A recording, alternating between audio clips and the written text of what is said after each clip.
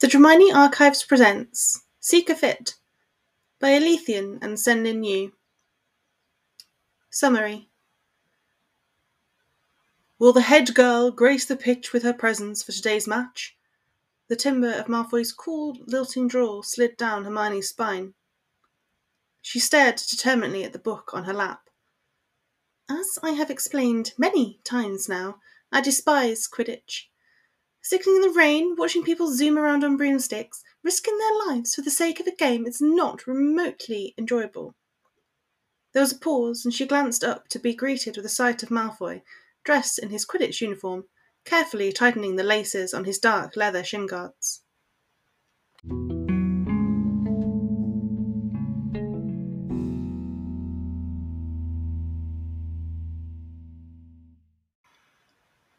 Chapter 1. Will the head girl grace the pitch with her presence for today's match? The timbre of Malfoy's cool lilting drawl slid down Hermione's spine. She stared determinedly at the book on her lap. As I have explained many times now, I despise Quidditch. Sitting in the rain, watching people zoom around on broomsticks, risking their lives for the sake of a game is not even remotely enjoyable. There was a pause, and she glanced up to be greeted by the sight of Malfoy, dressed in his Quidditch uniform, carefully tightening the laces on his dark leather shin guards. Her ears grew warm, and a small, involuntary shiver slid through her gut. She averted her eyes quickly, determined to resume studying as if there was no one of any interest or consequence currently in the room with her. There was a low sigh, and she watched from the corner of her eye as Malfoy stood and stared towards the door, before pausing in front of her.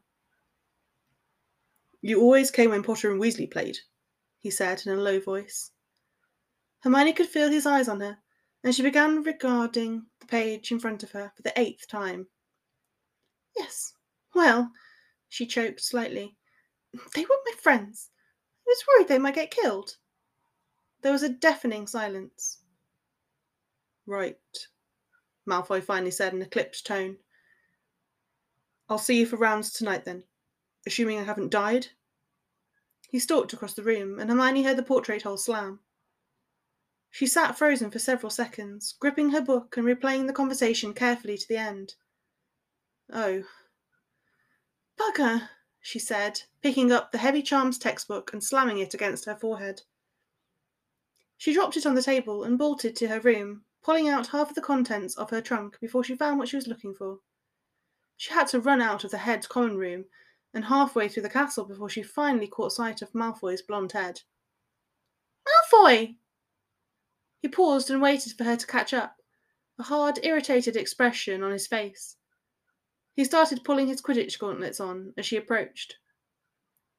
I really don't like Quidditch, she said when she got close. Yes, you said that. He twisted the leather laces around his fingers and pulled them tight with a sharp jerk. Her throat tightened and she glanced away. I always worry when I'm there.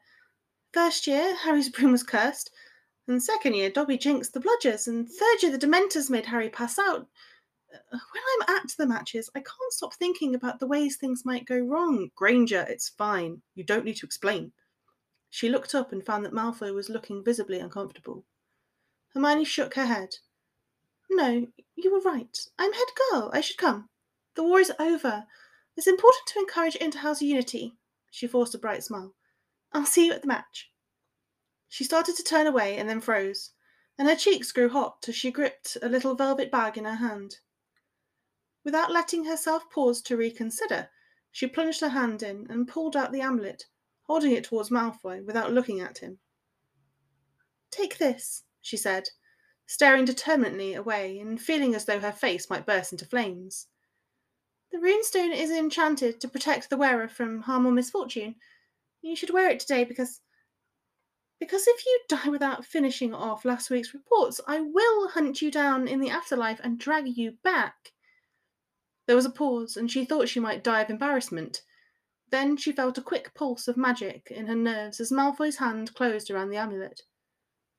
The air shifted, her breath caught nervously in her throat, and she tensed as she felt him step closer. I'll see you at the match then, Granger.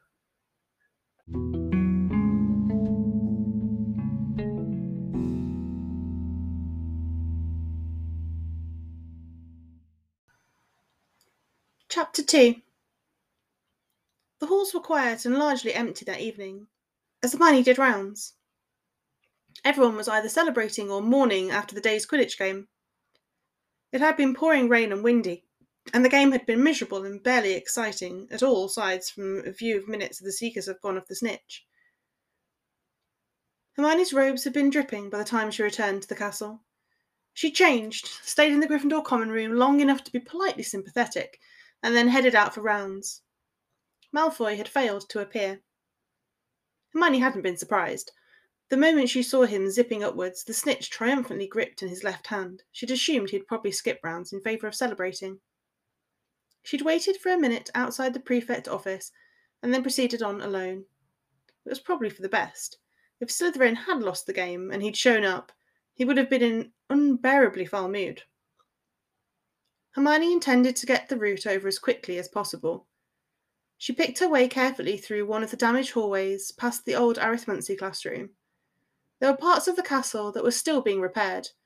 They were supposed to be off limits, but that detail only seemed to attract students. Hermione held her lit wand aloft, trying not to disturb any of the damaged walls, as she checked all the abandoned classrooms and closets. The hallways were eerily quiet. She hadn't realised it when on rounds with a partner. Usually there were 2 sets of footsteps and some idle conversation to while away the time, or, when it was Malfoy that she was paired with, an oppressively heavy silence punctuated by stilted and awkward commentary. Honestly, it was a relief to just do rounds alone and be spared having to deal with him. She hadn't been disappointed in the slightest that he hadn't bothered to show up, or hurt that he didn't have the basic sense of courtesy to at least send a message. He was probably sitting around the Slytherin common room gloating like an absolute tosser. He'd better be. If she caught him out after curfew having a celebratory snog or shag with some tarty Slytherin girl, Hermione was going to do considerably more than deduct points. She slammed an empty broom closet door shut and continued on. She didn't know what had possessed her to give Malfoy her amulet. After all, she certainly didn't care about what happened to him.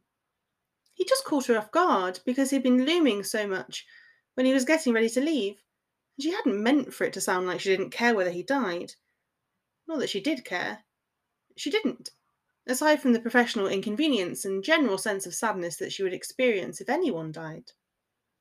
She'd feel badly if there was any head boy who died.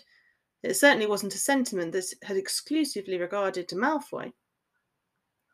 After all, they were supposed to be in demonstrating inter-house relations and the spirit of cooperativeness, so really she'd only been being polite. But maybe he thought she'd given in to him as a personal gift. She froze in the middle of the hallway. Maybe he thought she was some soppy little idiot, and that if he showed up after winning the match, she'd jump on him and do something tarty. Her face suddenly felt uncomfortably warm. Oh God, what if he was avoiding her now?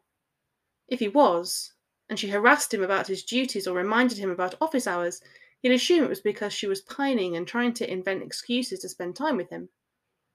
Maybe he was in the Slytherin common room right now, making jokes about her and handing her amulet around so everyone could have a turn making fun of it. There was an uncomfortable twisting sensation in her chest, and she had to swallow several times before she continued on with her route, determined held high in her head.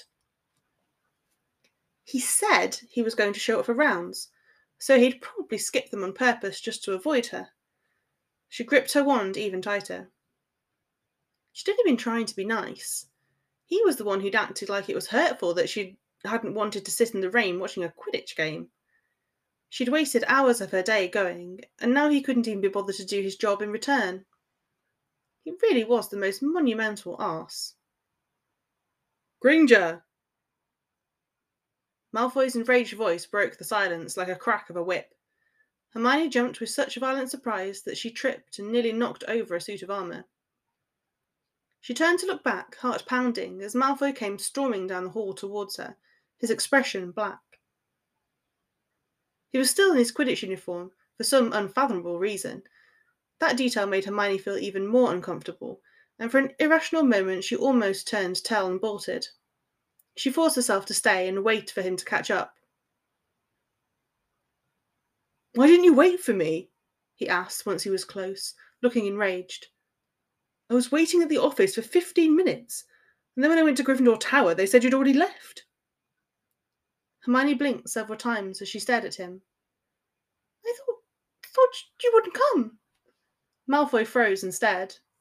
Hermione glanced awkwardly away, her cheeks feeling warm. I assumed when you caught the snitch that you would probably be too busy celebrating the match and wouldn't come. So I thought I'd just do rounds by myself rather than deal with the hassle of finding a different partner at the last minute. I was 1 minute late. His tone was scathing. The tips of Hermione's ears were burning and she studied her shoes carefully.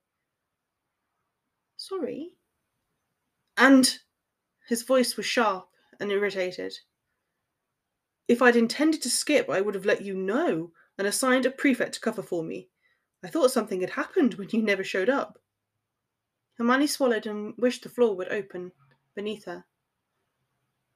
Sorry, I shouldn't have assumed, she said quickly. Anyway, I'm almost done now. You can just go back. I don't even need a partner. I'll write the report for both of us. She turned on her heel and hurried away, eager to put as much space as possible between them. Granger! She halted, gave a resigned sigh and turned reluctantly to face him again, nearly colliding with his chest. He was much closer than she'd expected. She choked and fell back slightly.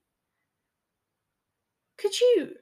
She tried to wave him off, but instead he proceeded to move even nearer. She looked up and found the irritated expression had eased, and now his grey eyes were disconcertingly intent. I'm perfectly capable of finishing rounds on my own, she said, lifting her chin and wishing he'd go away just to stop looming over her all the time. Instead of saying anything, his face drew even closer, so close that Hermione was cross-eyed trying to see him clearly. And then, before she could tell him to bugger off, one of his hands slid around her waist and his lips captured hers. Her eyes immediately closed for reasons she could not justify even to herself, and rather than shove him away, she gripped his robes and pulled him close. Her back collided with a wall, but she only vaguely registered it as her fingers tangled in his hair. His tongue slid past her lips and into her mouth, and he groaned and crushed her against his chest. Heat shot straight through Hermione's body at the sound, and she nearly whimpered. His hands were roaming everywhere, gripping her, squeezing her, twisting through her hair, and sliding his fingers down her throat, as though he were trying to touch every inch of her. He kept kissing her, his mouth hot, hungry, and unrelenting, until Hermione's lungs were beginning to burn and she was gasping. Her legs started to give out, but Malfoy just pulled her even closer. Finally, she had to push against him in order to make him draw his mouth away, and they both stood slumped against the wall, panting heavily. One of his hands was still tangled in her hair, and his thigh was pressed between her legs in a way that was very inappropriate, but also necessary, because if he moved, Hermione was certain she would probably slide down into a puddle on the floor. She stood with both hands flat against his chest. She could feel the rapid pounding of his heartbeat under her fingers, and every time he inhaled, his pectorals pressed against her palms, and she could feel the outline of her runestone amulet under his shirt, where it was hanging around his neck. Her own lungs were nearly spasming, and she greedily dragged in air and tried to think straight. His warm breath kept brushing across her face, and then, just when she was beginning to collect herself, he kissed her on the forehead, and her brain short-circuited treacherously all over again. His fingers tugged at her curls, and she could smell the rain and sweat and the biting scent of his cologne as he kept standing there, not moving back or away in the slightest. His nose kept nuzzling distractedly in her hair, and his other hand was resting on her shoulder, almost as though he were just waiting for her to catch her breath so he could resume snogging her. Hermione kept trying to think of something to say, but everything she could come up with sounded wrong. It really wasn't an appropriate time to discuss school assignments or the migration patterns of golden snidgets. She probably shouldn't bring up the detentions report that was due on Tuesday, and congratulations on catching the snitch seemed fairly off the mark as well. So, was all she finally managed to say. Her fingers slid out of her curls, and then he patted her head repeatedly. She realised a moment after that he was trying to smooth her hair down. Did you know? He said after a minute, his hands running down both sides of her head. He was still panting and his voice was somewhat rasping. Traditionally, runestone amulets are a very personal gift. Hermione looked up sharply at him, her fingers twitching against his chest. He had stopped smoothing her hair and was simply standing pressed against her, cradling her face in both hands and studying her face. His grey eyes were glittering slightly. The kind of gift a witch would only create for a fiancé or husband. There was an almost grin playing in the corners of Malfoy's mouth. Imbuing a runestone with protective magic and gifting it to another is sharing a piece of yourself and your magic. On account of that, gifting and wearing them is regarded as extremely... He paused for a moment, his eyes growing visibly dark. Intimate. Hermione stared at him, speechless. The books had mentioned that protective runestones weren't common and shouldn't be crafted without serious commitment, but Hermione had assumed they were referring to commitment to the craft, not commitment to the recipient. She opened her mouth, but no sound came out. Malfoy was looking obscenely smug. I assumed you were most likely unaware, and not intending it as a proposal. Hermione felt as though her face might spontaneously combust. She had never felt so embarrassed in her life. Malfoy nodded, but rather than step away or laugh, he shifted himself closer, moulding their bodies together. His head dipped down towards her face. Right, well, now that you know. His lips were almost touching hers, and she could feel the shape of every word as their air brushed against her mouth. I hope you understand why I'll be extremely pissed off if you ever give it to anyone else.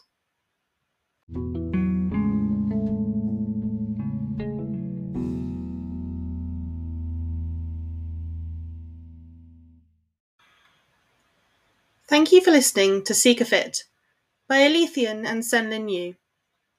Join us next time for more Dramione stories.